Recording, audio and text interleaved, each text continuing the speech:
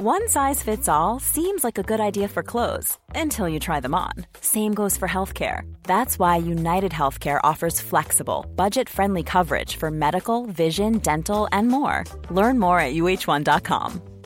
I'm Sandra, and I'm just the professional your small business was looking for. But you didn't hire me because you didn't use LinkedIn Jobs. LinkedIn has professionals you can't find anywhere else, including those who aren't actively looking for a new job, but might be open to the perfect role, like me. In a given month, over 70% of LinkedIn users don't visit other leading job sites. So if you're not looking on LinkedIn, you'll miss out on great candidates like Sandra. Start hiring professionals like a professional. Post your free job on linkedin.com/people today. There's never been a faster or easier way to start your weight loss journey than with PlushCare. PlushCare accepts most insurance plans and gives you online access to board-certified physicians who can prescribe FDA-approved weight loss medications like Wegovy and Zepbound for those who qualify. Take charge of your health and speak with a board-certified physician about a weight loss plan that's right for you. Get started today at plushcare.com/weight loss. That's plushcare.com/weight loss. plushcare.com/weight loss. Hey guys, my name is Elizabeth Osho. I spilled a lot of tea on Tea with Tay. It's the last episode of the season, so make sure to catch it. Hey guys, welcome to a brand new episode of Tea with Tay Pod. Actually, this is the last episode of Tea with Tay Pod for the season.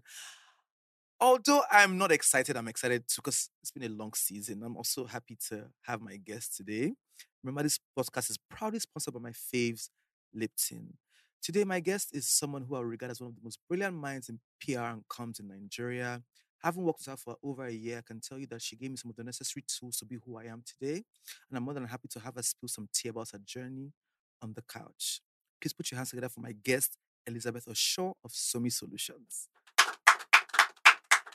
Hello, my madam. I thought you were going to not put my madam. I was going to tell you that until the end. I'm still going to be looking for my madam. Yes, so... Oh my God, it's so good to have you on the couch. It's good to finally be on your couch, Tay. It's a full circle moment. It is. Look at that. I'm proud of you. Thank I'm you very, so very much. proud Thank of you you. so I do much. tell you. It means and I a know lot you to know. me. It means a lot to me. Thank you so much. Welcome on the show. I've been looking forward to this episode. In fact, I was supposed to have finished earlier. I said, you know what, I'm going to wait for Liz Osho so we can talk about what she's up to and the book and everything. How are you? I'm good. Thank you for waiting for me. I'm good. You know, obviously not in Lagos full time anymore. Mm-hmm. So just having to do a lot of traveling. Yeah, I see that. But also the brand is moving and I can see that, you know, you not being in Lagos is intentional. Like you're spreading the seeds and work is growing. We're growing. The team is literally now in Abuja, also DC. Okay. Yeah, we have she's international American clients, and you know we're trying to do God's work. You know, we're trying to tell people stories, and yeah, I'm intentional about that. You know, I'm so proud of you. Like as much as you're proud of me, I'm proud of you because I remember that small cubicle in Idejo Street.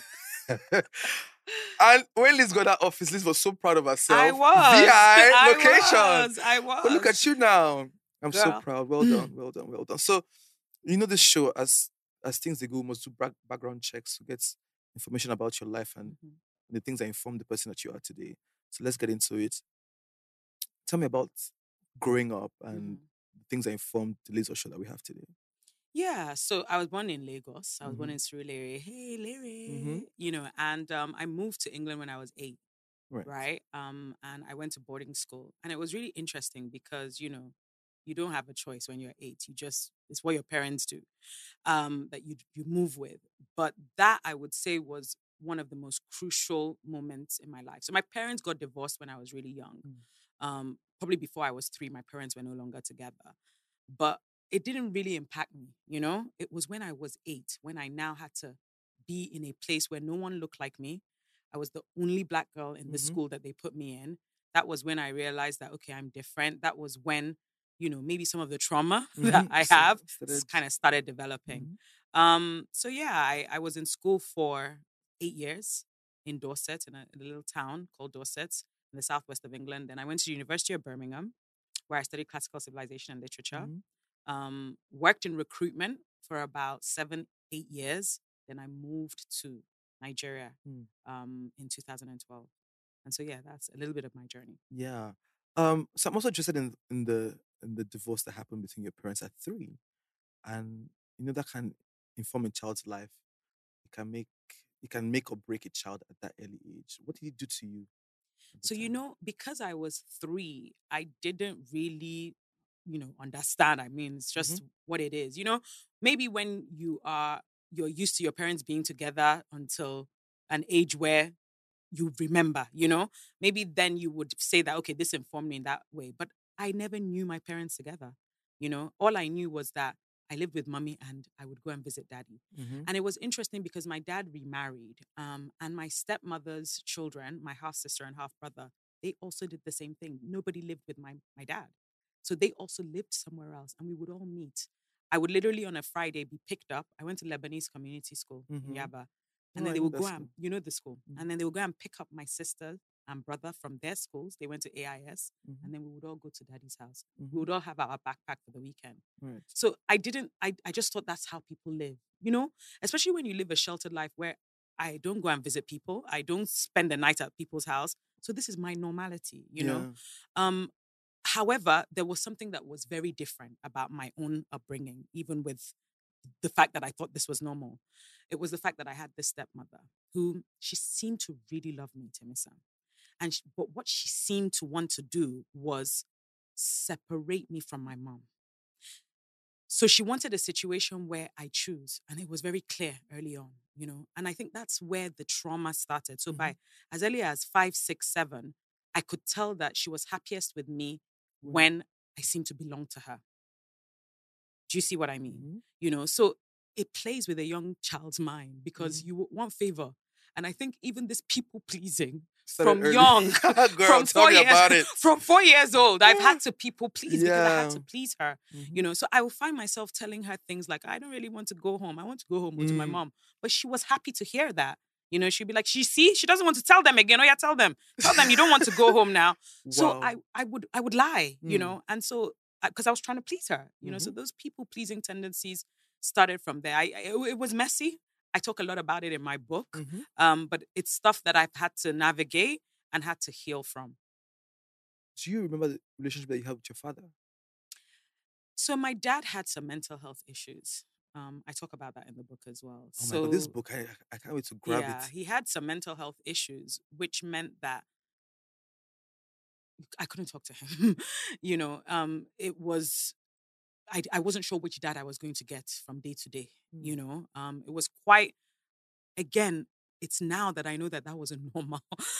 That wasn't, I don't know if normal is the world. It was my reality, but it's down that I realized that wasn't ideal. I think ideal is the better word. But my dad wasn't someone that you could reason with. So it wasn't a situation where I would say things to him. It just it was what it was. My dad was the only child of his parents. And so he had a really, really privileged upbringing. Right. And I think that's what even led to part of him being spoiled. He was extremely spoiled. And that meant that this guy got everything that he wanted. So you may know, I've told you this, my grandma. No, say she was the first female doctor in West Africa. Ooh. Yeah, Elizabeth Abimbola Awoli. She's from pedigree. I am named after her. So before she became Awoli and married her husband, she was from the famous Akerele family. Lagosians, they're quite well known in the Lagos circles. And my dad was her only surviving child. And so everything was willed to him. And so my father never worked for one day in his life, like never worked because he had all this money. And that money looked after him. He died at 70 something. And that money looked after us. What kind of money was there? It was long money. It was long. That money long. So I talk about it in the book. I talk about what that meant for him and actually how it informs my parenting. Right. Because there's just some things that you just have to avoid as a parent, and that is your child going spoiled. Do you understand? Because it really, really changes the trajectory of their life. And even how they treat their kids. That's it. So a lot of that was, I talk about generational curses in the book, and we rebuke it, and how a lot of the things that happened to my grandmother is trying to play out with me and what I'm doing to combat that. we're going to get into that. But let's talk about moving to London. So what informed the decision to move to London? Because you moved with your mom. So I moved with my dad and my mom. My mom was Were they pregnant. still together? They weren't together, but my mom moved and my dad moved too. Okay. So when he moved, he didn't move like to go and live there forever. But my mom she still lives in England. She moved then and settled in England. I had a baby, my brother, David. But my dad, took us to school. So I had two siblings younger than me. And so he took us to school. We went for open days. We chose our schools and we started schooling. He had a house in Hampstead. But they didn't live together. So my parents didn't live together. No, my dad had his house in Hampstead. You've been to England now. Yeah. You know where Hampstead is? I don't know where it is. You know why me, Liz? No, they why me, Liz. Stop. So my dad lived in Hampstead and my mom lived in East London. But they were co-parenting. They were co-parenting. So I would spend half the time with my dad, half the time with my mom. That's the holidays. But remember, I'm in boarding school. Right. So for 3 months, I'm in school. Unless it's like an exeat or a half term. But I'm in school. And then my actual holidays, which is 3 times a year, Easter, summer, Christmas, right. I would half the time, split the time. And that's what I'd always done even in Nigeria. Even in Nigeria, my dad lived in Ikoyi, my mom lived in Ikeja. So everybody wonders why I'm so dynamic. Yeah. It's because I've had both lives. Yeah. I've had both lives. I can blend in, If we go rough, I go rough. I love her, my madam. But if we need to eat caviar, I'm down with that as well, darling. Yeah. That's amazing. That balance is very important for a child. I'm also curious about the relationship that you had with your other siblings, because it's one thing to not grow with your parents, but it's also another thing to have siblings that, they're your brothers, but somehow they're not really your brothers because you're more with your mom and, you now have to learn to love them as your siblings. Was that an issue or you just ease into it? It was. And what I was trying to explain, was that at 4 or 5, I was trying to get my stepmother to love me. But at the end of the day, your mother will always be your mother. True. Not all mothers are good mothers, but I have a great mother. And as bad as it's bad, I could not deny her and I could not leave her, and I wanted her and I needed her. And I think at some point it was something my stepmother couldn't deal with. And I talk about it in the book and I don't want to give away too much, but there came a crucial time where she forced me to choose. And I chose my mom, and not even she forced me to choose. She kind of said I was no longer welcomed here at some point. Yeah. Really? She did. How did that make you feel? Terrible. And how that related to my siblings was that she also was feeding them a lot of stuff. Yeah. So from a young age, our house in Hampstead, the kitchen was not open. If we woke up, we would wait for her in case I put poison in the food. Oh, yeah. I talk a lot about this in the book. Please give us, we'll see read the book, but just give us some. This is TBT. My siblings used to put a sign of cross. When you're around? Yeah, before, if they sat where I'd sat, they'll put sign of cross. Oh, the witch. So it's almost like Cinderella, but seriously, it was a little bit. I mean, it wasn't with I wasn't a slave. I wasn't cleaning, But it was registered as a child. It was registered. It was registered. My brother I was closest with. But hey, I will sit down and be playing PlayStation. We had PlayStation then, Nintendo 64. We would sit down and be playing this and he would have to drop it if someone walks in because he couldn't be seen to be that close with me. But secretly, we were very close. But he can't have his mom seeing me close with this girl that we don't know. Outcast. Do you understand? So it was weird. The relationship was very weird. It was very traumatic. My sister, we fought a lot of physical fights. And it wasn't great. It wasn't great. I'm me, I'm an aproko. I want to dwell, but let's move to your teenage years in London. Tell me about growing up in London as a teenager. It was good, Tay. Like I said, from about the age of 14, I was no longer welcome with my dad. So I was now more with my mom. My school fees were still paid. I still got pocket money allowance. I wasn't abandoned financially, but I was abandoned emotionally. And so I suffered a lot of abandonment issues, which also then started leading to this validation that I needed. People pleasing. validation, wanting a community, wanting a family, trying to get your own family, looking for family in the wrong places. Yes. And also there's a chapter in the book called The Endless Search for a Father Figure, looking for a father figure. My mom did remarry, but your dad is your dad, right? Yes. And my mom's my mom's husband is my dad as well, but I know my biological father, Yes. right? So there's only so much you can do to fill that void. so he even really feels it. He's even my dad, and I love him. He's wonderful, but that doesn't mean somebody did not abandon you, and that doesn't mean as a teenage girl you are still not wondering why. That doesn't mean that you're not still searching, because the mind and human brain is not wired to be like, oh, well, I will replace. You will still feel abandoned. You will still wonder why you were abandoned. Yeah, you still want answers to that. Thank you. There will still be answers. And even when it doesn't come, you keep searching. That's it.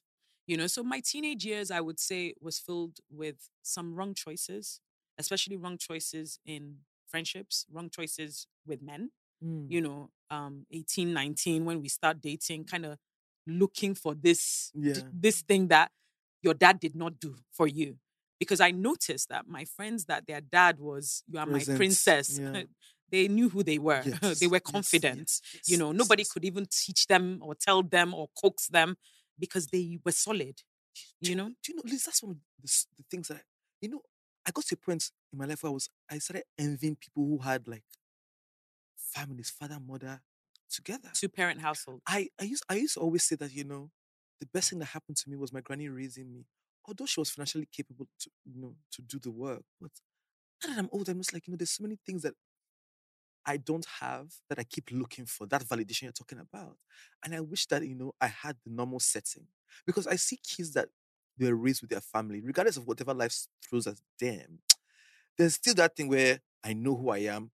I can speak to my father. I can speak to my mother. This is what my dad would have said in this situation. But people like us, we have to figure out everything. That is it. It makes you make like some wrong choices. That is it. And it's funny because my husband, he came from a 2-parent home. And I don't by all means think that people who are in a 2-parent home means they have it all together or that the parents are the best parents. Yeah, of course. I don't think that. But what I do know is that, number one, there's no search because you have a mother and father figure and you are more balanced. I would say that at some point, because I was, after the detachment from my father, and because I was so into a woman, I had a blurred version or vision of what man and woman relationship should be. My mom is so strong and so powerful. My granny too. And what that meant was that I was showing up as an alpha female because I'm used to this woman who is. And my mom is even very, very much like, we don't take nonsense. Yes, so independent. What is this? Independent, go get her, fiery. We don't need a man. And I became that girl even more than herself, I would say, because I think that with wisdom and because she's older, the time she grew up in pulled you and reined you in. But with me, if you rein me, I was like, fire. So I had to relearn. There's a saying in Yoruba, Temi said that,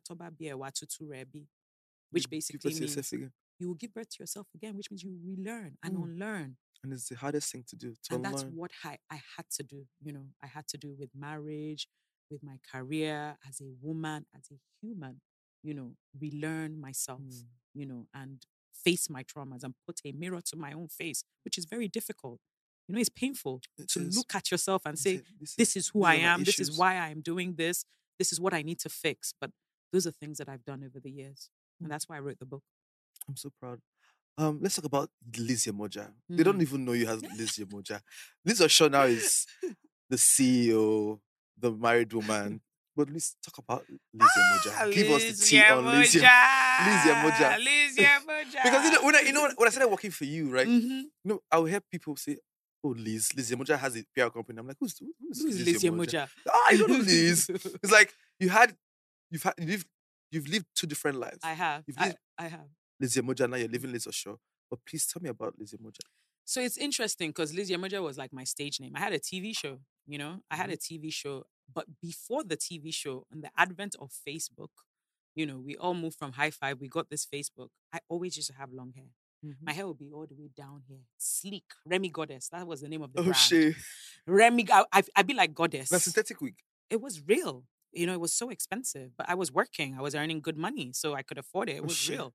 Human hair, long, 26 inches. I heard you were a city girl, a proper city girl. I was. I worked in recruitment, and I had this friend, Deji, that every time he sees me, he'll say, yeah, moja. Yeah, Oh, the moja. goddess. Because of the hair. Right. I had this convertible BMW. Energy. Red, silver, red interiors. I would in London? Of course now. I made one bad mistake, Timisa. My dad gave me £20,000. Which kind of papa with that? My father gave me £20,000. I believe you don't have trauma. You've lived. Please, I beg. My father gave me £20,000. I was supposed to put it down on the house. I'm telling you. So that time, you can imagine what the equivalent is now. I was supposed to put it down in the house. I first buy a convertible car. That was what I did. So I was flossing. I was the girl that I wouldn't wait for a man to buy champagne. Now me go buy you champagne. That was Lizzie Emoja. I would go into the club. I would buy the champagne. Serious? Yeah, I was living. And I worked with a company, I'm sure you know them, called Cocoa Bar. Cocoa Bar was then bringing people from Nigeria to artists. Yeah. We started with Basket Mouth. We did Debanj. We did One Day Call, More Hits to Motion. We did a lot of those sort of things. And so that's how I got into TV. And because that my friend was calling me Yemoja, I gave myself Lizzie Emoja. So that's where the name came from, And so I started doing television. I started, interviewing these guys. And so there's nobody really from Tiwa to Wizkid to P Square that I hadn't interviewed at that time. And so I got a little bit of notoriety. I was notorious, and I moved to Nigeria to go out to come and blow fully. But Nigeria showed me, Okay, let's talk about moving back to. So first of all, the decision to move from all of that, let's say you were secure. I mean, there was money, your dad was okay, but you decided to come back to Nigeria after living so long in the UK. Why, first of all? Heartbreak. So I had broken up with someone. I was really, really depressed. And the thing about England is it's all well and good, but there's a glass ceiling. Yeah. And I can say that confidently now that I live in the United States because there's an American dream and it's real. And I've seen people blow in America. I'm not saying people can't do well in England, but I feel like there's more of a glass ceiling, and that I already at 28, because I moved back here at 28, could see that there was only so far I could go. Right. As a Black woman, and as somebody who wanted to pursue media. Right. I had this love of media. And so I moved back with my heartbreak. I remember I didn't even move out of my house. I just packed 2 suitcases. My mom moved out. She bought a truck, like a small van, put all my things in the van and sent that van, shipped it to Nigeria. Shipped it to me in 1,000. How bad was it? I just was sad. I was sad. The thing about England is that it's gloomy. Yeah, the weather, we'll be really taking bus. Like you'll be taking, you can die in England and nobody would know. Yes. Until your body starts smelling. Lisa, there's no community. I've been wanting to say, but I didn't want to say so they don't crucify you. People will not give me work because I really want to work in London as well. Right. But I didn't really like London. When it's like that, the London with this. I can't live there. Ever. Yeah. Again, I'll say that. They can't make me live there. Nothing can make me live there. Not amount of money. I like sun. Yeah. I like community, and London felt like suffering after a while for me. I felt like I was suffering. I was not happy. And so I moved here to be a TV presenter. But life took a different turn.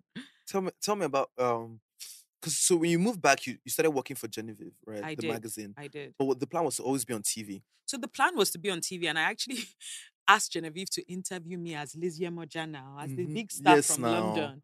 But it didn't come through. So instead, while I was chasing them to say, how come you guys haven't interviewed me? They said that their online manager had just quit. And it was now 4 months. I'd been here. The money my dad gave me was dwindling. Lagos is not cheap. Yeah. Especially when you're living a baby girl life. I just came back from London. I was having tea here, there, and everywhere. Lunch, brunch. Do you understand? Brunches, and the money was finishing. So I just said, well, I think I'm good at social media.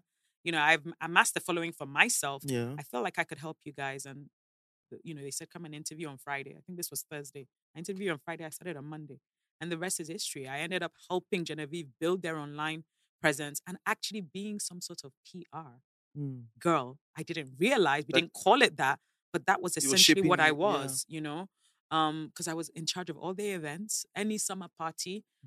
Genevieve, Mrs. Irabot took me like this, like her daughter. So Genevieve really helped mold my life in Lagos, and I gave her my time, 4 years I dedicated, but Genevieve also gave me a lot, and Mrs. Irabot gave me a lot. And yeah, I thrived. I really thrived. I really enjoyed Lagos.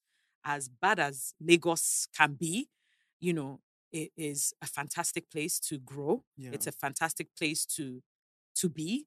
To network as well. To network. Opportunities are amazing. And I couldn't have gotten what I got. I don't think I would have set up Somi in London the way it's established here. I don't think I would have worked with the brands that I work with now if I was still in London. But Liz, like coming from the background you're coming from, right? You had no background in PR. I didn't.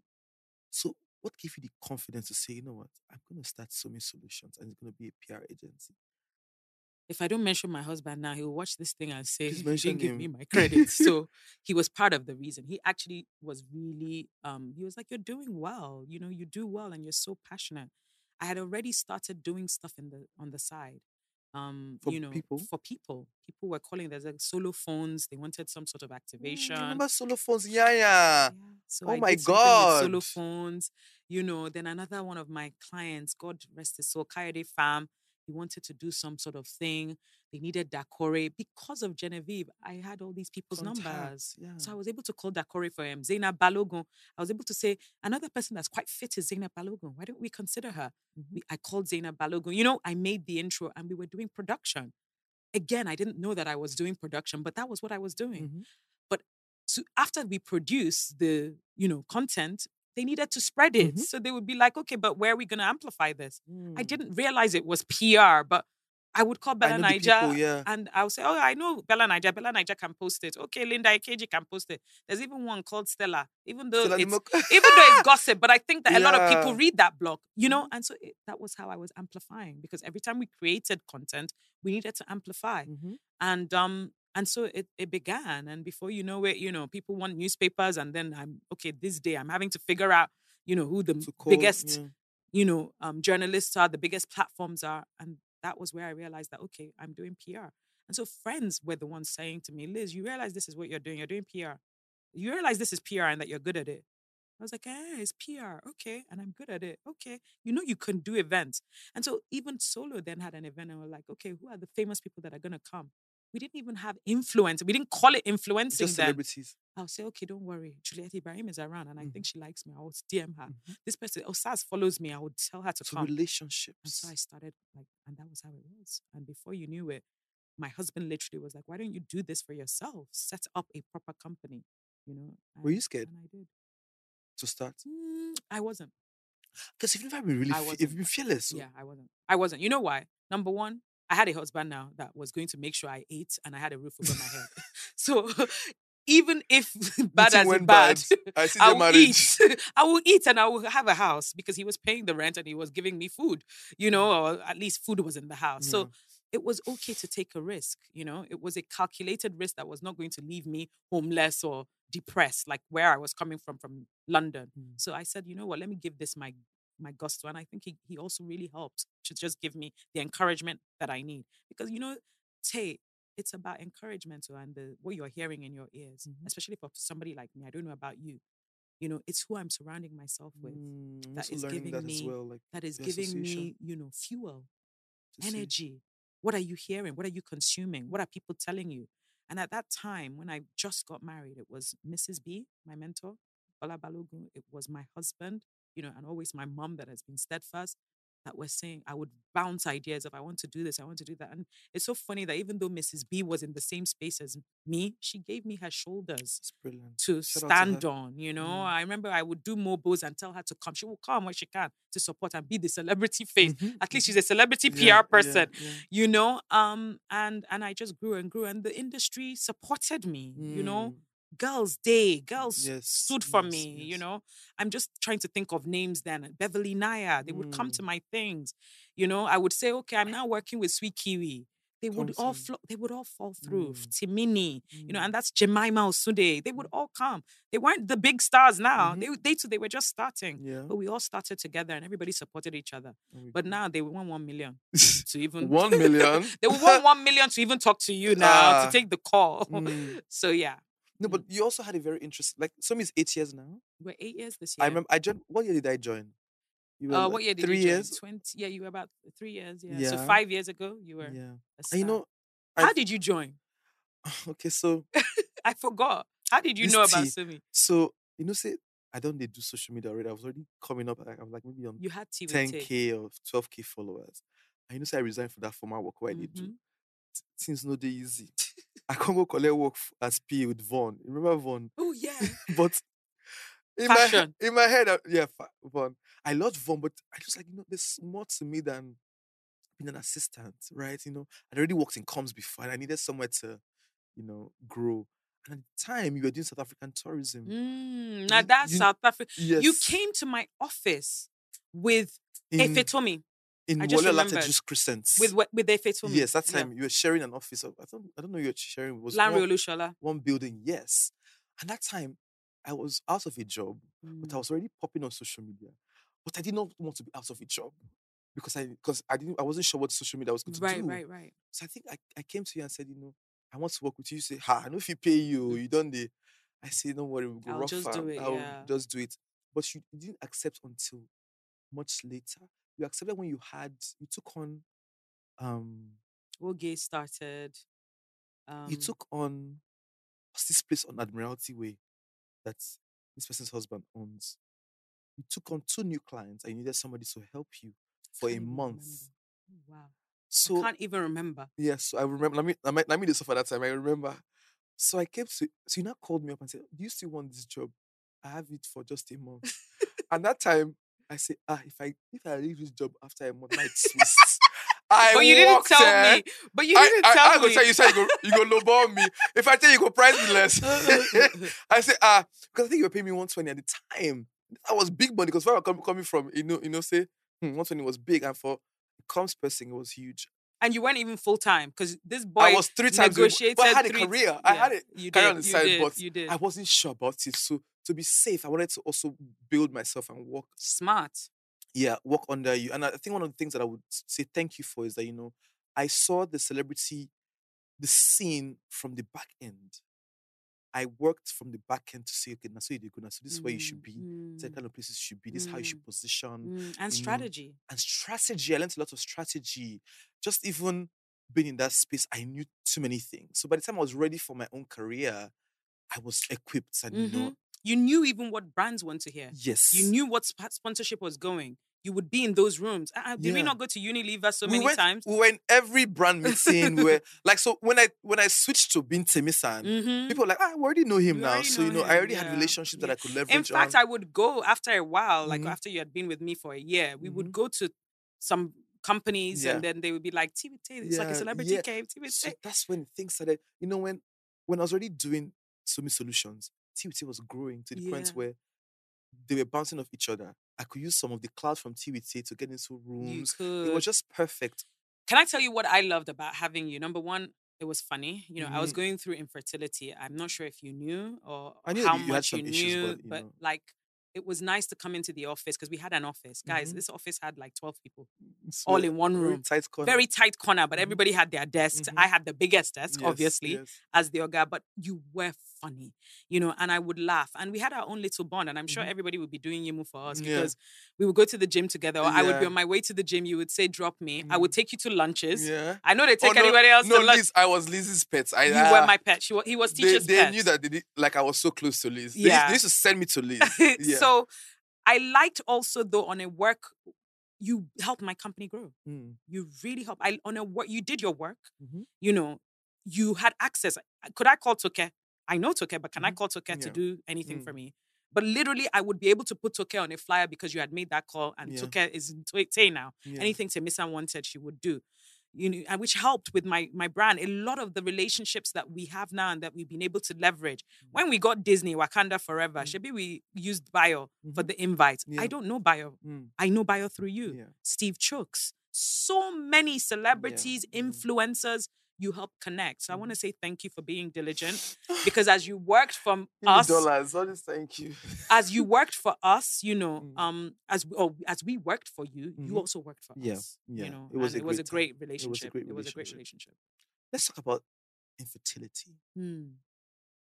For you saying this now makes more sense, because I knew that there was stuff you were going through, but you were always showing up at work as if nothing. I knew there was something off, but like you were always showing up as if nothing was happening at the time. But I knew that you had been married for a while. Obviously, a baby, you needed a baby, but the baby wasn't present, right?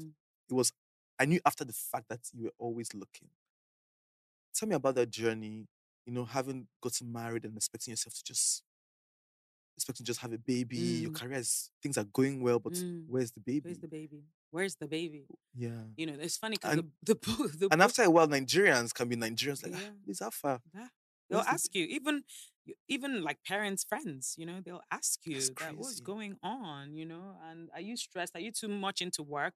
Are you even having sex? Because at this point, it's maybe you are just partying. Sex now because becomes you're going work. to, they're asking you, like, are you sure you're doing this? Or because I saw you posting one thing for one client, are you sure you're not into work too much? Or how you get pregnant when you're in South Africa? She works with South African tourism. She's in South Africa. I remember those conversations, and they used to always get to you They because, did. people thought that you carried the work on your head so much that you didn't have time to. I didn't have time for the home. But it was funny because the truth couldn't be further. It couldn't be further from the truth. And I had wanted, my husband and we had wanted to be pregnant by our white wedding. Now, trad, December, our white wedding was the next year. We had this plan, but they say you plan, but God has a bigger plan. And it was really painful, Timisa, to be wanting something so bad and it was just never there. It eludes you. To be spending a lot of Somi's money, a lot of my husband's money went on IVF. IVF is crazy. It will consume you emotionally and it will take all your money. And at the time we were doing okay, but I wasn't a multimillionaire. So a round of IVF at 5, 6, 7 million is plenty profits. Yes. From your work, it's what you use to buy designer bags. Yes. But I was not buying designer bags. I was spending it on drugs and trying to get this baby. It was consuming. And I had a choice to make. Either I let it consume me and I became depressed, or I would cry, which I would often cry. Do you know how many times I would cry in the car before I enter? Remember my driver, Uche? He saw the worst of it. I would cry because they've called me and they've said this IVF didn't work. This round of IVF didn't work.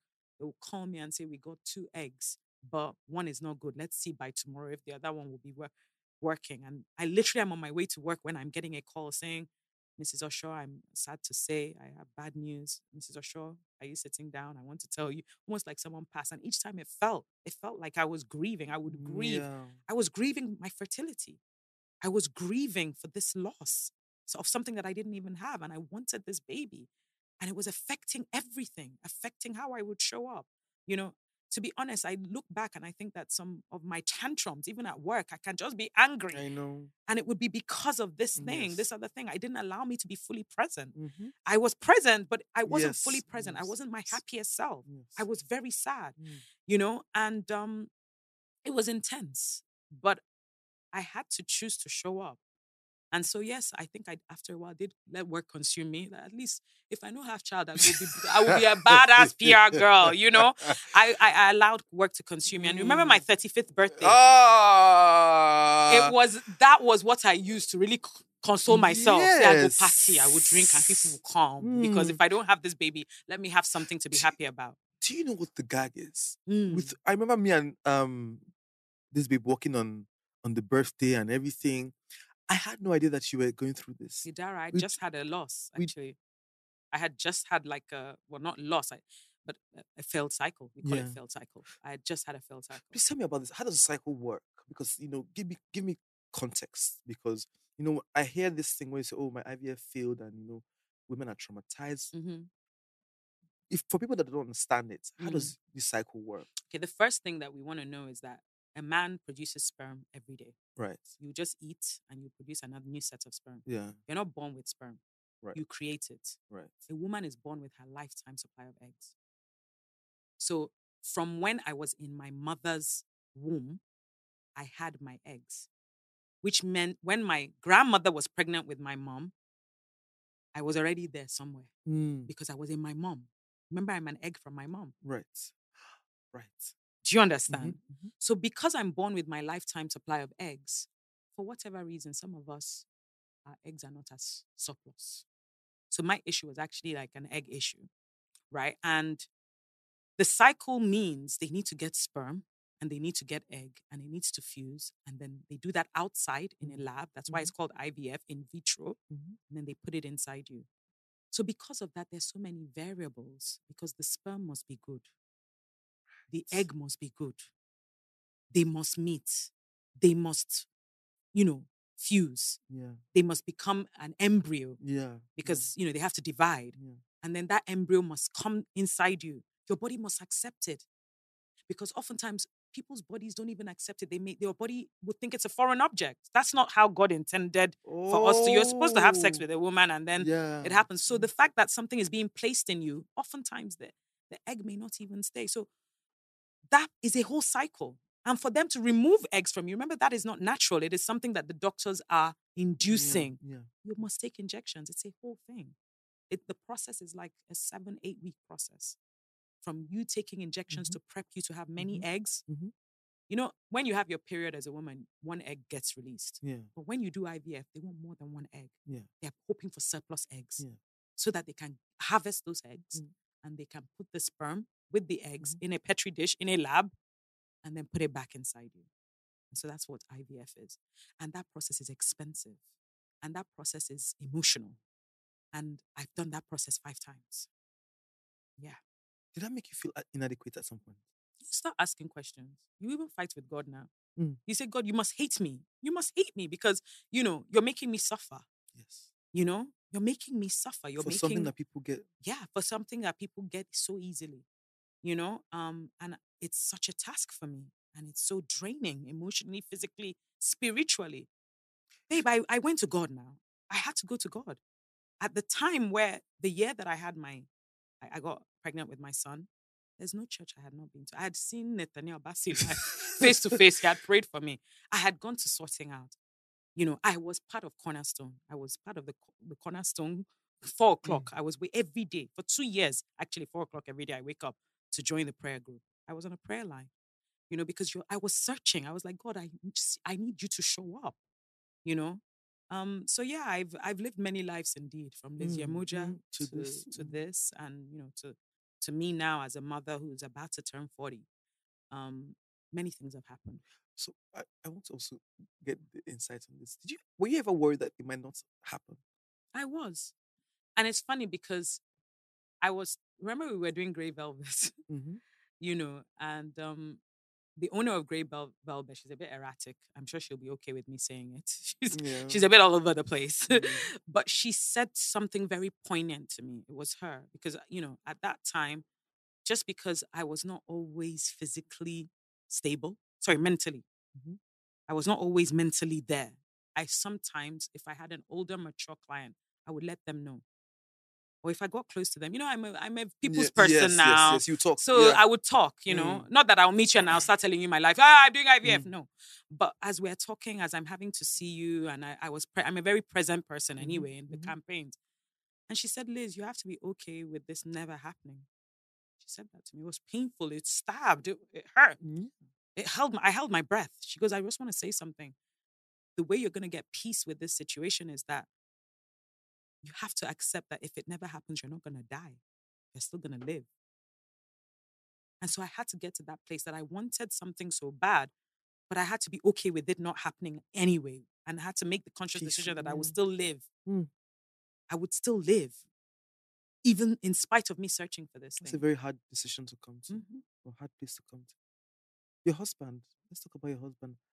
I feel like, going through this, you needed a lot of support. And I feel like when you mentioned him, is like he was very supportive. He was very present, understanding that, He was. I mean, but the thing is, he was very supportive to his own abilities. Right. He was very present to how he could be present. Yes. He tried, But I would say at some point as well, it really disoriented him. especially when, he made the decision to go to America to look for dollars to fund this IVF that we needed to keep doing repetitively. Because after a while, we needed some serious funds Are you towards this. serious? Yeah.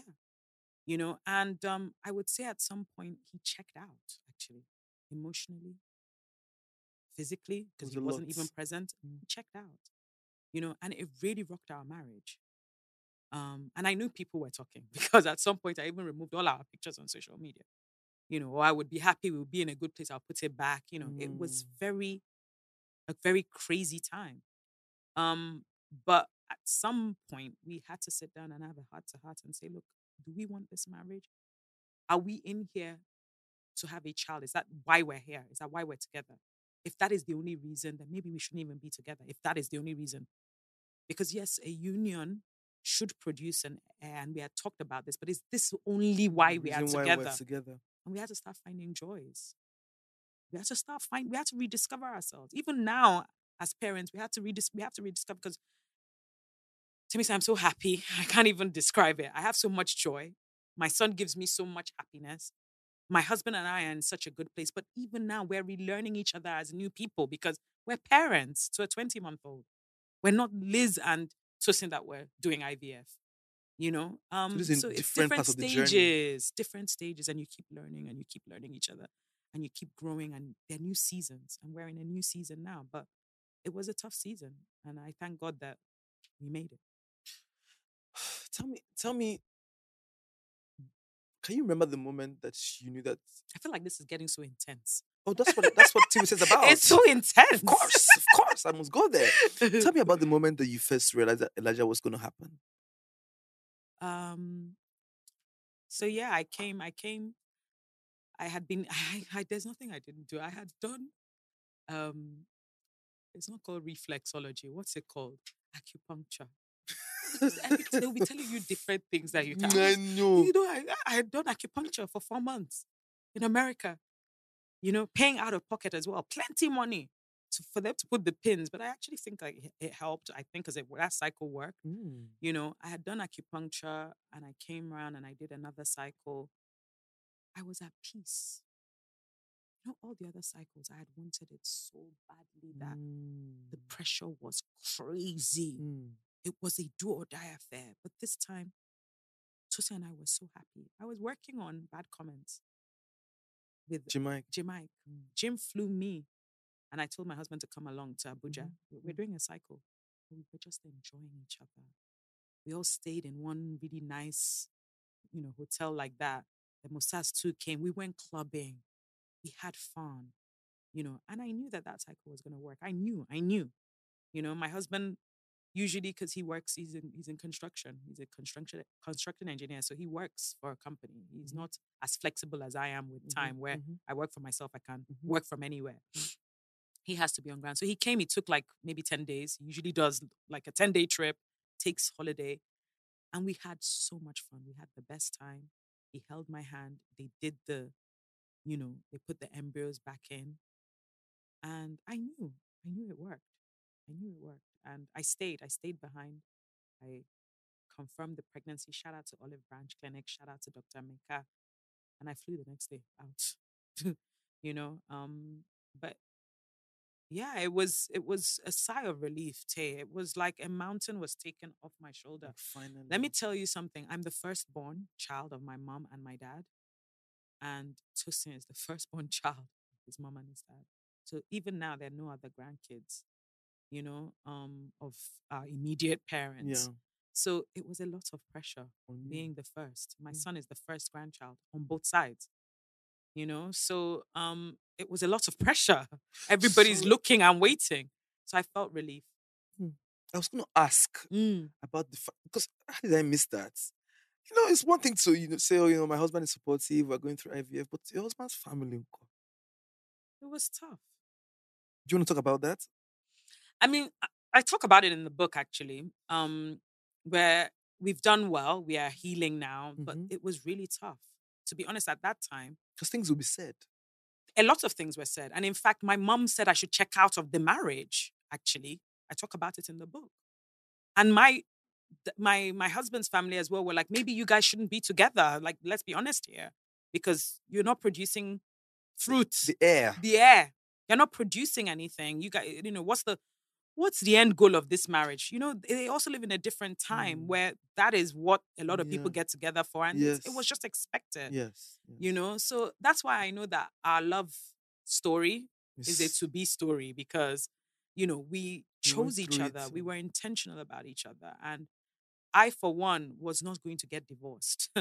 Remember my background. I was not going to get divorced. That's not what I planned. It wasn't that it was a do or die affair, but he's a nice man. My husband is a very, very kind man. And if there's any advice I have for anybody that wants to marry somebody kind. And for the fact that he was kind, that was how I was able to overlook anything that happened with the families on both sides. That was how I was able to grow past our situation, because I knew ultimately this was somebody that was going to be kind to me, that has been kind to me, even if there were times of unkindness, and that somebody that was going to be an excellent father. And he's the best daddy ever. Amazing. Shout out to Tosin. They're the best daddy ever. Best daddy. Yeah. I want to talk about Tosin and Elijah. Those are the two most important people in your life right now. Period. Let's talk about Tosin first. How did you meet Tosin? So Tosin, it was interesting. One of my friends, she had been married, but they did not do traditional wedding. They eloped. They just went to courthouse in Texas. So her parents were like, I don't know about that courthouse thing. They're still going to do a proper, elaborate wedding. So they came to Nigeria to do the elaborate wedding, and she went to Unilag. All these girls were there at her bridal shower, I guess. But what do you tell somebody who has already been married 5 years? They already had 2 children. If you've been to a bridal shower before, there's a part where you advise the bride. Okay, make sure you have sex with your husband, or make sure you cook for him. And I was the host. I was the host of this bridal shower. So at that point, everybody, instead of saying advice, because she knew more than us, she had been married 5 years at that time, we all just had a comment. So somebody was like, the hair that you sell is so expensive. Please bring it down. Somebody else was saying, take me to parties. So I was like, I want to get married. A lot of people here are either first year, second year of marriage, or engaged. Can you introduce me to someone? And that night, 3 people came and said they had somebody for me. So one of them was like, I have this guy, he lives in Lekki. Another one was like, I have this guy, he's oil and gas, he lives in Abu Dhabi. I was like, give him my number, let's chat. Even the one in Lekki, give him my number, we'll be chatting on WhatsApp. Everybody. So I feel like one of my friends there, Adana, felt left out and wanted, she was just scrolling through her phone. I must give her. Everybody is giving her, I must give her. So she was like, there's this guy called Tosin. He's in Maryland though, but I think he wants to relocate. I said, give him my number. Let's chat. Before I left the party, Tosin had already sent a message. Tosin said for marriage. By the next week, we had already met because he was coming. He was coming. In fact, he had sent me a message saying, so I have these tickets to Olamide's concert. You can come with a +1, So by the next week, he was there. Within 3 weeks of meeting, he had asked that he would like to marry me. Yeah, we were married. Well, you know what? Do you have any problem? So the funny thing is, he went back to America after the holidays. So he came for Christmas, but we were in a relationship already. So yeah. You guys bonded that much? We bonded. We just bonded, And it was so funny because I hate telling the story, but something bad happened, Sha, and he was trying to tell me off. This was within the 3 weeks. Not anything kinny, but he was trying, it was health related. And he was like, you're going to be the mother of my kids. So I just want you, what are you doing, Yemo?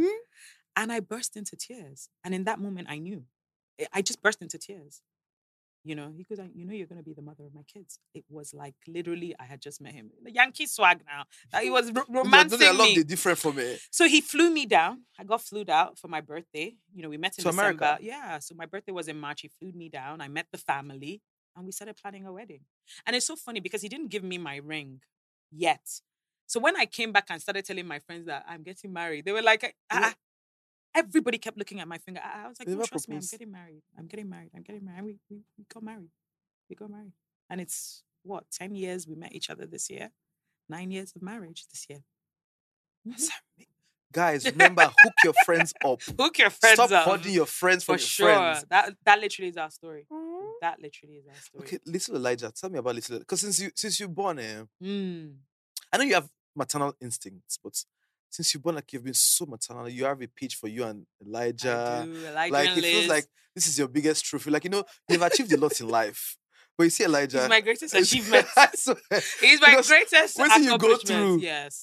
the- No, I mean, he's spoiled, but I'm trying yes, to. He's very yes, spoiled because yes. obviously, that baby that we searched for, Mm. and I'm trying my best to make sure that he does not end up like Your dad. But he's just the best thing. Kids will change you, For me, because of the journey to him, I became who I was or who I am. So I felt like he led me to me. Built you you. know. And you hear of this saying. Have you ever heard the saying that, oh, my heart outside my body? I feel like that's how he is when I see him. I love him so much. He brings me so much joy. He's stressful. Don't get me wrong. And now he's so attached because in America, there's no nanny. It's just me. He's only just about to go to, when he's 2 in May, he'll start going to school or, he's never been. How do you feel about I him literally going to look school? after him. He has to go, please. He actually has to go so that he can bond with other people. He's very attached, Even today, as I was coming here, he cried. He cries when I'm going out. He's not very good with new faces because it's just me and his dad most of the time. Right. He knows his grandparents, but literally just me and his dad. But he's a great kid. He's really happy, Timisa. He's really smiley. He brings so much joy. No matter how crazy, who born that client that would get me mad? I'll still smile because Elijah will say something crazy or it'll be funny or he'll just do all his little theatrics, and I'm just like, I have joy. It's so funny. Yesterday was Valentine's Day. I was talking to my husband and he was just saying, look at us, full circle, and how happy I am. This is our 9th Valentine's together, and we're so happy. I'm so, so happy. And it's not the fake happiness that I have been trying to portray. Yeah. When times are rough now, you go just they post, say, oh, I love my husband. Sister, oh. But like I'm truly happy. In fact, I don't post him as much anymore because the happiness is real and I protect it. I don't even need anyone knowing. I want to tell I'm writing this book and I want to tell our story because I hope that there are things that other women, young women will learn. One of the things I feel like, Tay, is that I did not have a mentor early enough. And I've been seeing some things online about big sister programs. I think that the world needs it. Women, you are pro-women anyway, we are the lifeblood of society. Yes. We are the ones that birth. We are the ones that nurture. And so what we know, we usually give down, we pass down to the boys and the girls. Yes. Do you understand? Yes. I've benefited from my relationship with lots and of so women. it is important that young girls are mentored so that they don't go through some of the traumas that I went through. I wish I had somebody that had been guiding me from a young age because no way, as close as I am to my mom, she's still not near my age. She's still not somebody that I was telling everything. Yeah. Do you understand what I mean? She's still my mom. She wasn't my best friend and she wasn't even trying to be my friend. She was there for me, but she was my mom. So I feel like there needs to be that stopgap, Yeah, because you've always been a girl's girl. Oh, yeah. Like you've always been the one that would gather women together, try to look for ways to help them, grow in their careers. You have always been that girl, and it's very intentional. Why do you do it beyond just even women needing that relationship? It feels like you intentionally do it to create communities for women. I feel like that's like even hereditary. Dare I say that it's inbuilt. That was what my grandmother lived for. She was a gynae, and so she was all about women, helping women grow, helping women, have babies, actually, which is reverse. Which is she struggled because she only had that one child. I struggled. And she was a gynecologist, so you see, and I talk about that in the book. So is that what you mentioned generational causes? I don't agree, but okay. Well, it's there. There's a pattern. There's actually a pattern. My mom even also had 10 years between me and my brother. So there's some sort of history of delay. There's some sort of delay. Yeah. And so pray against generational curses and delays. But I love women because everything that I am, everything that I've achieved, a woman has been instrumental in helping me get, and I just feel like, and I don't want to be cliche about it, but whenever I have collaborated, it has been a stronger output. I have not done things alone. Tay. everything that I've done that has been massive, I collaborated probably with a woman, you know, and life is just sweeter when we are getting on, when we're not struggling, when we're not competing, when we can build together, we can enjoy together and laugh together. I love life, you know. I love a good party. Yes, so. I love a good shindig. I love to dance. Without your funny dance.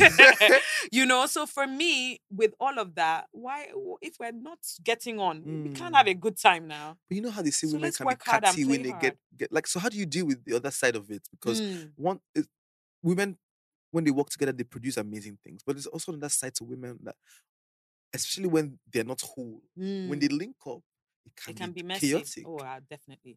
So for me, because I've been a people pleaser all my life, and because I suffered from abandonment issues, speak about it. I did things wrong for so many years. But I've done a lot of self-work. I've done a lot of healing.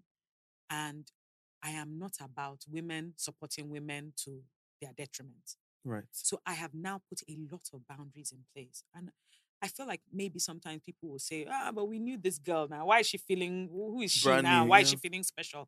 But I protect my mental health. Being a mom, being somebody who is working in multiple time zones, I have very soft tolerance. Yes, my tolerance little, is very little. It's not like before where you're available to anything. I'm available for anything. I'll still just, know that this thing is bad for me, overlook but it. I don't overlook anymore. I think I'm getting there too. What will happen to you that you finally get to that resolve that say that I'm going to do better with myself. I'm going to stop being a people pleaser.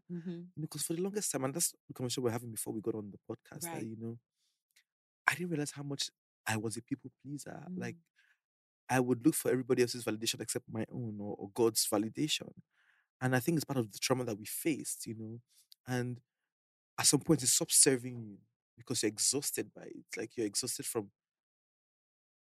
fulfilling other people's wishes except yours. But what drove you to that point where you're like, Liz, you really don't need them as much as you think. Focus on you. I sat down and I thought, to what end? Because something, I'm a strategist, right? And something has to make sense. Yes. So that if there's a way that you are inconveniencing yourself, what are you getting from it? If it's not money, if it's not one kind of spiritual growth, if I leave you feeling worse than I came in your presence, that's already all the sign that I need to know. You're preaching, Liz. If I leave you feeling worse than how I came, I'm feeling worse. I'm shaking. You've made I'm more anxious. Yes. I'm feeling anxious. You've made me start thinking. You've made me feel bad. Do you understand what I mean? You're trying to demean me. You're trying to make me feel low. I don't want it, And trust me, it's not a thing that will happen. It's a feeling, Temisa. Sense will tell you. And guess what? Your sense may have been trying to tell you for years, but you refuse it. Yeah. Because also you don't want to be alone. You don't want to be, and you like the sense of community. And someone like me as well, who suffers from abandonment issue, that validation of community, they love me, is very important to me. Please, let's talk about that. It's very important to me, or was, should I say, very important to me. Let me adjust my mic. So there came a time where I had to be like, Liz, it's either that you're going to sink, and you're literally going to physically sink because you're going to constantly be compressed. And it's back to that glass ceiling I spoke about in England, but it's a different way because this is now metaphorically speaking. Right. It wasn't a physical, even that was metaphorical. Yeah. But you're placed in a box and you can't go beyond that box because of what people are saying, or because of the circle that you're in, or because you're just constantly trying to people please. Yeah. And so guess what, Timmy-san? It comes in comments, funny comments that you've overlooked. Over the years. Over the years. It comes in. People can speak without speaking. Yes. Without saying. In Yoruba, they say, Figbo bueno soro. They won't Figbo bueno soro, but they would kind of hint it to you that this is how they feel about you. You would know. And it brings you down. And it brings you down. And it kills your mojo and it kills your vibe. And I'm a very happy-go-lucky person. If there's anything that I'm not a mean girl, Timisa. I know that you're not. If there's anything that anybody knows about me, I like life. Yes. I'm a Jaye girl. Yes. I like a good time. My own good time is, over the years, it has wound down. I can't drink as much. I can't party as much, but I like to laugh. I like to be happy. Yeah. And I like to see people succeed. I will put you on. I'm not a gatekeeper. And so in aligning with people, you must be like me. So if there's any parts of you, if you're a mean girl, we can't get on. If you're a gatekeeper, we can't get on. If you put people down, we can't get on. The only thing is we can gossip. I like to gossip. Hey, my we can gossip. We can gossip. But you read tea with Liz. I love to have a little chin wag. And I'm not going to lie about it, because we will all say what's going down in these streets. Yes. We'll talk from Bendel to... But also, it's not also from a mean place. It's not from a mean place. Yeah, it's not from a mean place. And I want to see you win, even if I'll talk your gist. But I want to see you win. It's the honesty for me. I want to see you win. But my thing is, if I see that you are going to take my peace, because it's peace over everything. And whoever brings the most peace gets my most time. And by the time you start to disturb my peace, I'm going to have to disassociate. Sorry. Do you know how long it took me to finally get here? Do you know how long? Because you can be functioning in a way that you think that this is the way to go. Until you finally just get, there's a light bulb moment that just, you're just like, Timmy-san, do you want to go through life? Just everybody else is happy but you. Right. Because your energy you've given, and it's pleasing and it's hard work. And the biggest issue with unlearning, the biggest thing is unlearning. Unlearning is worse than learning. It's more painful. Absolutely. Because it shows you a mirror. It holds a mirror against your face and it says, this is who you are. Yeah. This is what you need to change. Yeah. And obviously, when you're about to change comes with lots of resistance. Absolutely. Because now you're brand new. Who do you think you are? Absolutely. Is that not that list that we were, even helping, or we were, taking pictures with, or we were... It's a lonely place to be. It is. But I had to go through that. And guess what? You know why I was lucky? I was detached from my reality. Physically, emotionally, spiritually. That journey of IVF detached me because it's a lonely journey anyway. So I was forced to be lonely after a while. Then I was physically removed from where I was, my surroundings. I started a new life in Maryland. I started a new set of friends. So I was physically, emotionally, spiritually removed. So you have time for clarity. I had time for clarity. And after a while, I shut out the noise. And so I could rebuild. And then I knew what's good for me, what's not good for me, who to align with, who has my best interest. And also, guess what, Timmy-san? Who makes it easy? If it's hard work to be around you, I don't want it. I don't want to do hard work. It has to be simple. We have to be easy. You have to give me grace. You have to understand that some days I'm not in the mood. Mm-hmm. And I have to be able to tell you I'm not in the mood. And you don't think that I'm beginning to feel myself because I'm not in the mood. Do you understand? In fact, we give each other grace. And some days I won't respond, but it's okay. And when I'll tell you, that day I was just feeling this way. Do you understand? And I'm real with you. And we're real with each other without anybody getting in their feelings about it. Do you know what me and Toke call ourselves? Low maintenance friends. That's it. High five to low maintenance friends. Because that's it. Because that's how we are to Liz. Liz, we can go 1 month without talking. And once we reconvene, that's 2 hours. And I'll call you and I'll say, this is how, and you'll be like, Liz, I beg. Literally. And that's what it is. Yes. And that's how it should be. Because we're going through life. That's it. Life we're going is happening. Things. Sometimes what you need from your friends is just to sit down and listen. That's it. Not just sit down and be there. And I don't even need your advice. Yes, no advice. But I want to vent. And that's what I've learned, because I have a very good friend. Her name is Mercy Ajisafe. Oh, yeah. And she's one of my very close friends. I love to talk to her because she's so intelligent, cerebral. Very cerebral. And for her, she's the one who taught me how that you can talk to a friend and you can say to them, do you want me to listen or do you need my advice? And I've learned now to say, do you want me to listen, by the way? Or do you want... Because Liz is a strategist, remember? Yes, so I like to advise. I want to give you advice. That's my problem too. I'm always advising. I don't need to advise all the time. Mm-hmm. I learned to sometimes listen. And I've also then done the work with myself to also know that sometimes I just need somebody to listen. And so I'll say, I don't really know. I don't want advice. I just want you to listen. I don't even really know how I'm feeling. Can I talk through my feelings with you? And also to know also that I can sometimes say, Tay, do you have capacity? Because sometimes the person doesn't even have capacity to hear you. Oh, Lizia Moja, go there. Go there. Because that's part of being a good friend, and that's part of being self-aware. And these are the works I've done on myself to know that even with my husband, do you have capacity? I don't know if you want to hear this right now. Sometimes you're not even. Sometimes people are not even. You know what I also realized with even this friendship, and I hate to use the word cut off. distancing myself for some people, Mm-hmm. I realized how much I was always present for them. And it was overwhelming for me because I was also dealing with my stuff. But I That's never it. brought my stuff to them Mm-hmm. because out of care for them as per, Mm-hmm. let me not overburden you.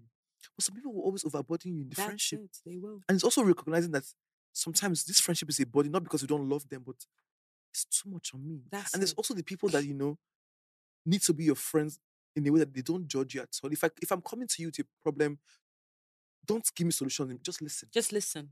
Just listen. Just listen. We also need to have friends that can just listen. That's it. There are different levels of friendships, There are different um intensities of friendship. You have your Yes, different friends now. Everybody is not on the same Mhm.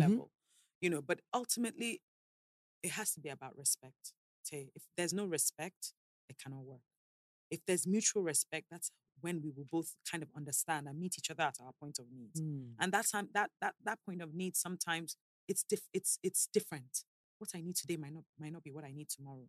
But if you can understand me, if there's open communication, open heart, if I can talk to you without you blowing up. Do you Yes. understand what I mean? I Mhm. can tell you this is how I'm feeling. I mean, I am terrible because I have a bad temper. But it's Mm. something that I'm working on, Seth, you know. But if I can talk, I'm not somebody that you cannot talk to. Maybe Yes. you need Yes. to Yes. wait till when my head cool low, but Mm. I'm somebody that you can talk to, Yeah. and when there's respect, there's nothing we cannot work through, but it's also just knowing there are boundaries.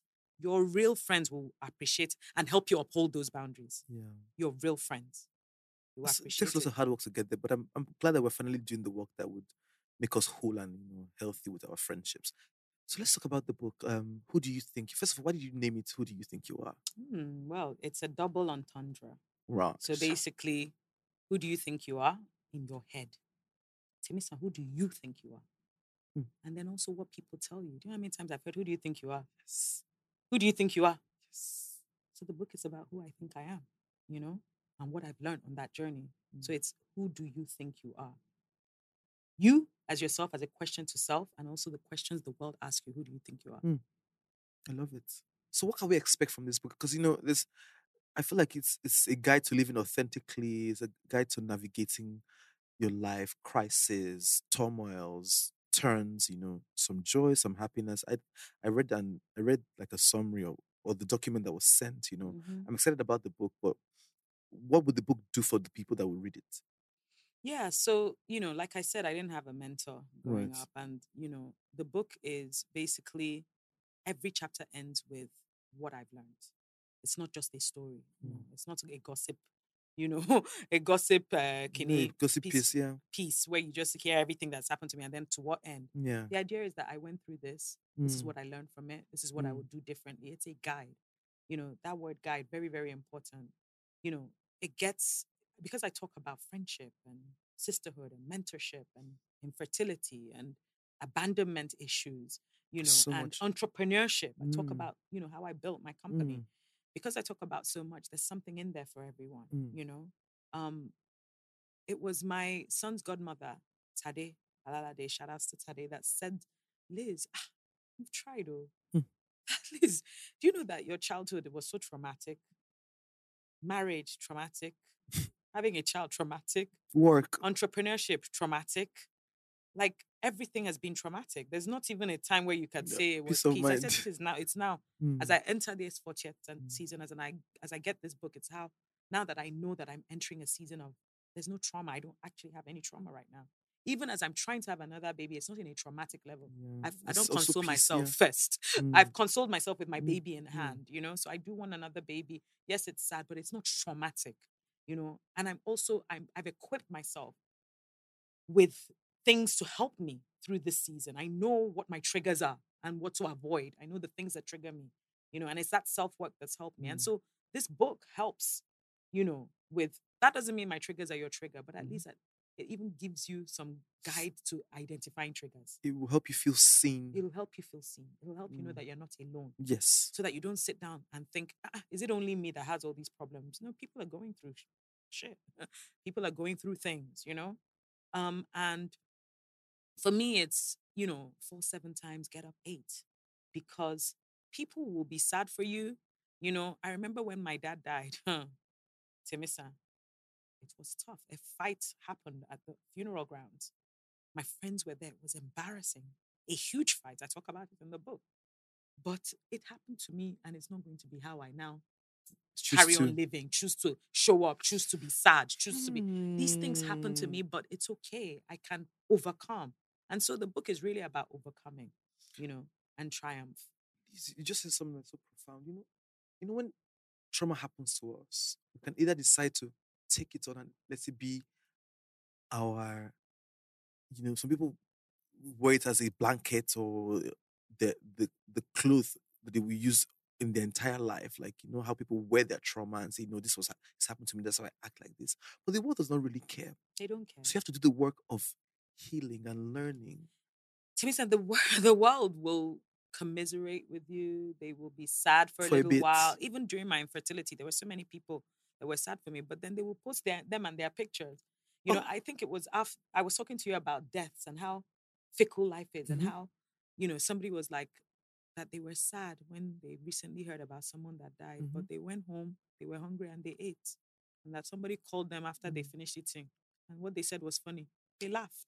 And that's how life is, People will move on. People will move on. And sometimes when you wear the trauma for too long, people say, not only do you. Do you understand? Not only you, do you understand? And then they'll even start helping you count, like you've said. But Liz, they gave you 20,000 pounds. Can't you? You didn't use that one. Use that one, hold body now. Yes, it's not that bad, kind of thing. So, it's also kind of knowing that you only got yourself at the end of the day. And that's why my happiness is not in anybody's hands. Do you know what? Even as the parent that I'm now, and my happiness is not with Elijah. I'm happy because of him, but he is not the reason for my existence or the reason for my happiness. Preaching good. In spite of him, I can be happy. In Jesus' name, nothing is going to ever happen to my son. And my family, are blessed, and they are beyond blessed. And the blessed will call us blessed. But the happiness is inside, And so my husband, I have learned a long time ago. In fact, I think that annoys him a bit, that my happiness isn't with him. And I let him know, I'm happy because I'm with you, but I'm happy regardless. My pastor always says something that marriage doesn't make you happy. Marriage is two people who are already happy coming together. That's it. And it amplifies everything about you, actually. So this book will teach us how to do the work of overcoming regardless. Like, it would reiterate the fact that, no matter what has happened to you, you can fall 7 times, but you need to stand up and do the work. And also, guess what? That you will stand up on your own. Because no one can hold you up. Madam, preach. That you will stand up. I didn't know it was going to be that hard on my own. No. You will stand up. Your granny cannot help you stand up, Timisa. Not this time. Do you know one of the things I started doing? I've started shutting up. So before I would want to tell everybody my problems, so that at least just give me something, give me something. Guess what? All the advice and things they don't give me, it's not that I'm doing the hard work. Do you know what, Timisa? During my infertility years, I really opened up, and I really regret it, because sometimes people actually use this info against you. They don't mean to, but they are privy to too much. Yes. And actually it affects how they see you. And the world is a very funny place where, sometimes people will use, they don't mean to, but they know these things. The way they are now looking at you, she's not that strong anyway. Yes.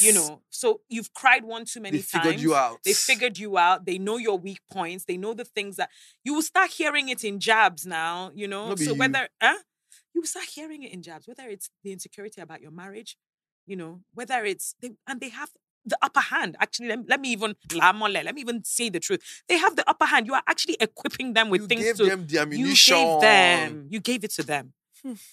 You gave it to them. Bye-bye. And so whilst I'm not saying that, that means you don't have anybody you talk to. We all need an outlet. Yeah. Don't carry your story and be giving it all around. I was guilty of that. I remember a few people, my friend Tade, my mentor, Bala Balogun, telling me, Liz, but it's too much now. Why are you telling everybody everything? Must everybody know anything that's going on with your husband? But why? Why? Because it's me too that will use my mouth to tell them. I was now telling Kiniko, and they're like, but why? But you've already spoken to me about it. But I became megaphone. They tell everybody. Not everybody should be privy to your story. Not everybody should be privy to your story. For me now, I'm able to tell my story because I've overcome my story. And there's nothing. You can never even use this story. I'm the one that gave it to you. So you can never even use this story against me. Also, this... There's a time. An issue with telling your story too early. There's a time. There's a time. Mm. It's time and season, right? There's a time. But at 40, I think that it's high time that you told your story. It's a good time to tell your story. You've also done a lot. You've overcome a lot. You've also grown so that we can take valuable lessons from the leads at 40. The book would have been too early if you did it at 30 or 35. Definitely. But now that you're a mother, you're successful at business, like family, everything, it's a good time to buy the book. I have some life Guys, you lessons. guys should definitely cop this book. Okay, so before I let you finally go, obviously, I'm going to talk about faith and God and what it means. Obviously, this podcast is by Jesus' body. So, I just want to talk about your relationship with God and even just the things that you've gone through and the place that, the role that God plays in all of that, the relationship, how important it was for you to have a steady relationship with God. Because you even say that you have to do the work alone.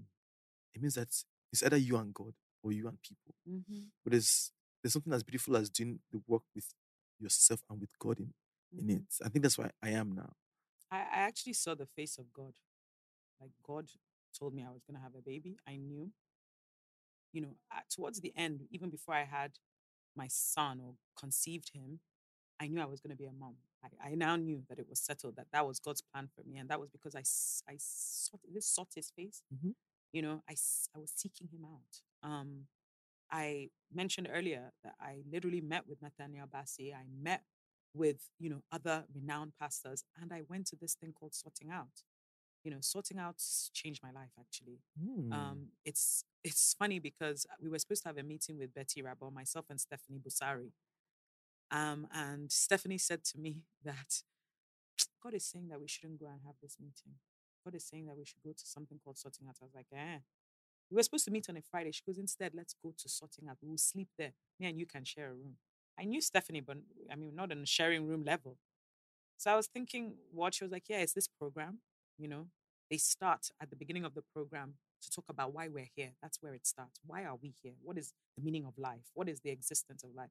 And that then they have it's a whole 48-hour intense prayer, sessions, learnings, prayers, and then they do the work with fighting your demons for you on a spiritual level. It's deep, I need you know. I need to be sorted out. You need to be sorted out because there's actually a session called Fighting the Spirit Man. For that one, they said that usually most people want to go. I know you'll be one of the ones that want to. You suddenly need the loo, but they close the doors. They lock the doors. They're like, this spirit man, prayers are about to rain down. Heaven is going to open up and hear our prayers, and you cannot leave this room and miss this session.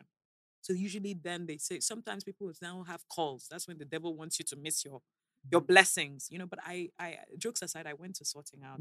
I shared the room with Stephanie. Stephanie's prayer point was that she was divorced and that she wanted to remarry. She's remarried.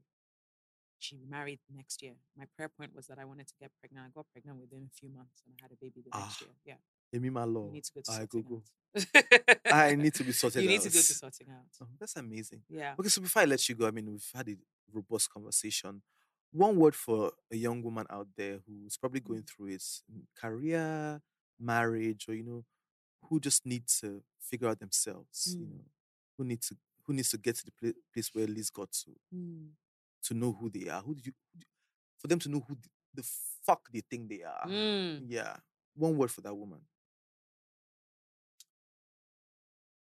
Resilience.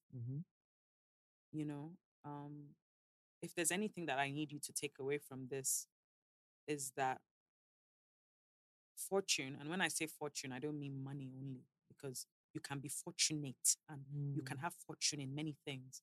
And fortune is, for me, a metaphor for abundance. Peace of mind. If it favors the brave.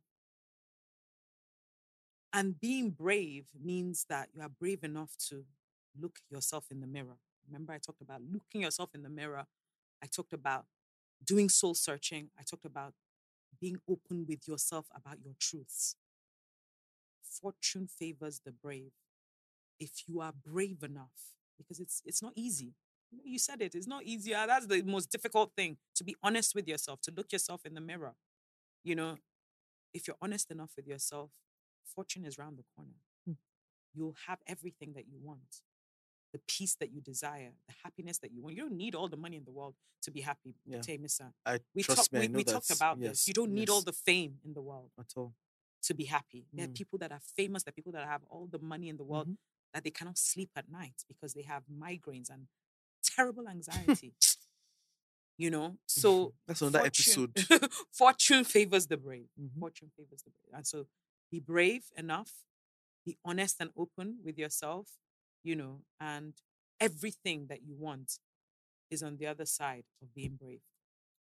Amazing. Thank you so much, Liz. Thank you for gracing us on Tea with Pod. Thank you for closing the season.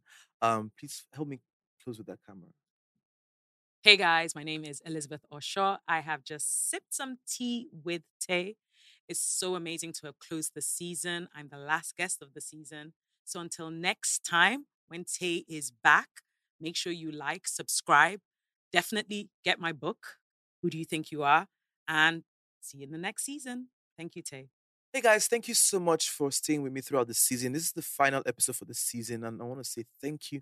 Thank you for being the best community ever. I want to say thank you to my sponsors, Lipton, for staying with me since season 1. You guys are amazing, and I urge you to grab a cup of Lipton to watch the remaining episodes of the season. You can start from season 1 through to season 2. There's so many episodes to catch up on, and of course, you're going to have the best time sipping tea with Tay. Kisses. See you next season. Mom deserves the best, and there's no better place to shop for Mother's Day than Whole Foods Market. They're your destination for unbeatable savings, from premium gifts to show-stopping flowers and irresistible desserts. Start by saving 33% with Prime on all body care and candles. Then get a 15-stem bunch of tulips for just $9.99 each with Prime. Round out Mom's menu with festive rosé, irresistible berry chantilly cake, and more special treats. Come celebrate Mother's Day at Whole Foods Market. Planning for your next trip? Elevate your travel style with Quince. Quince has all the jet-setting essentials you'll want for your next getaway, like European linen, premium luggage options, buttery soft Italian leather bags, and so much more. And is all priced at 50 to 80% less than similar brands. Plus, Quince only works with factories that use safe and ethical manufacturing practices. Pack your bags with high-quality essentials you'll be wearing for vacations to come with Quince. Go to quince.com/pack for free shipping and 365-day returns.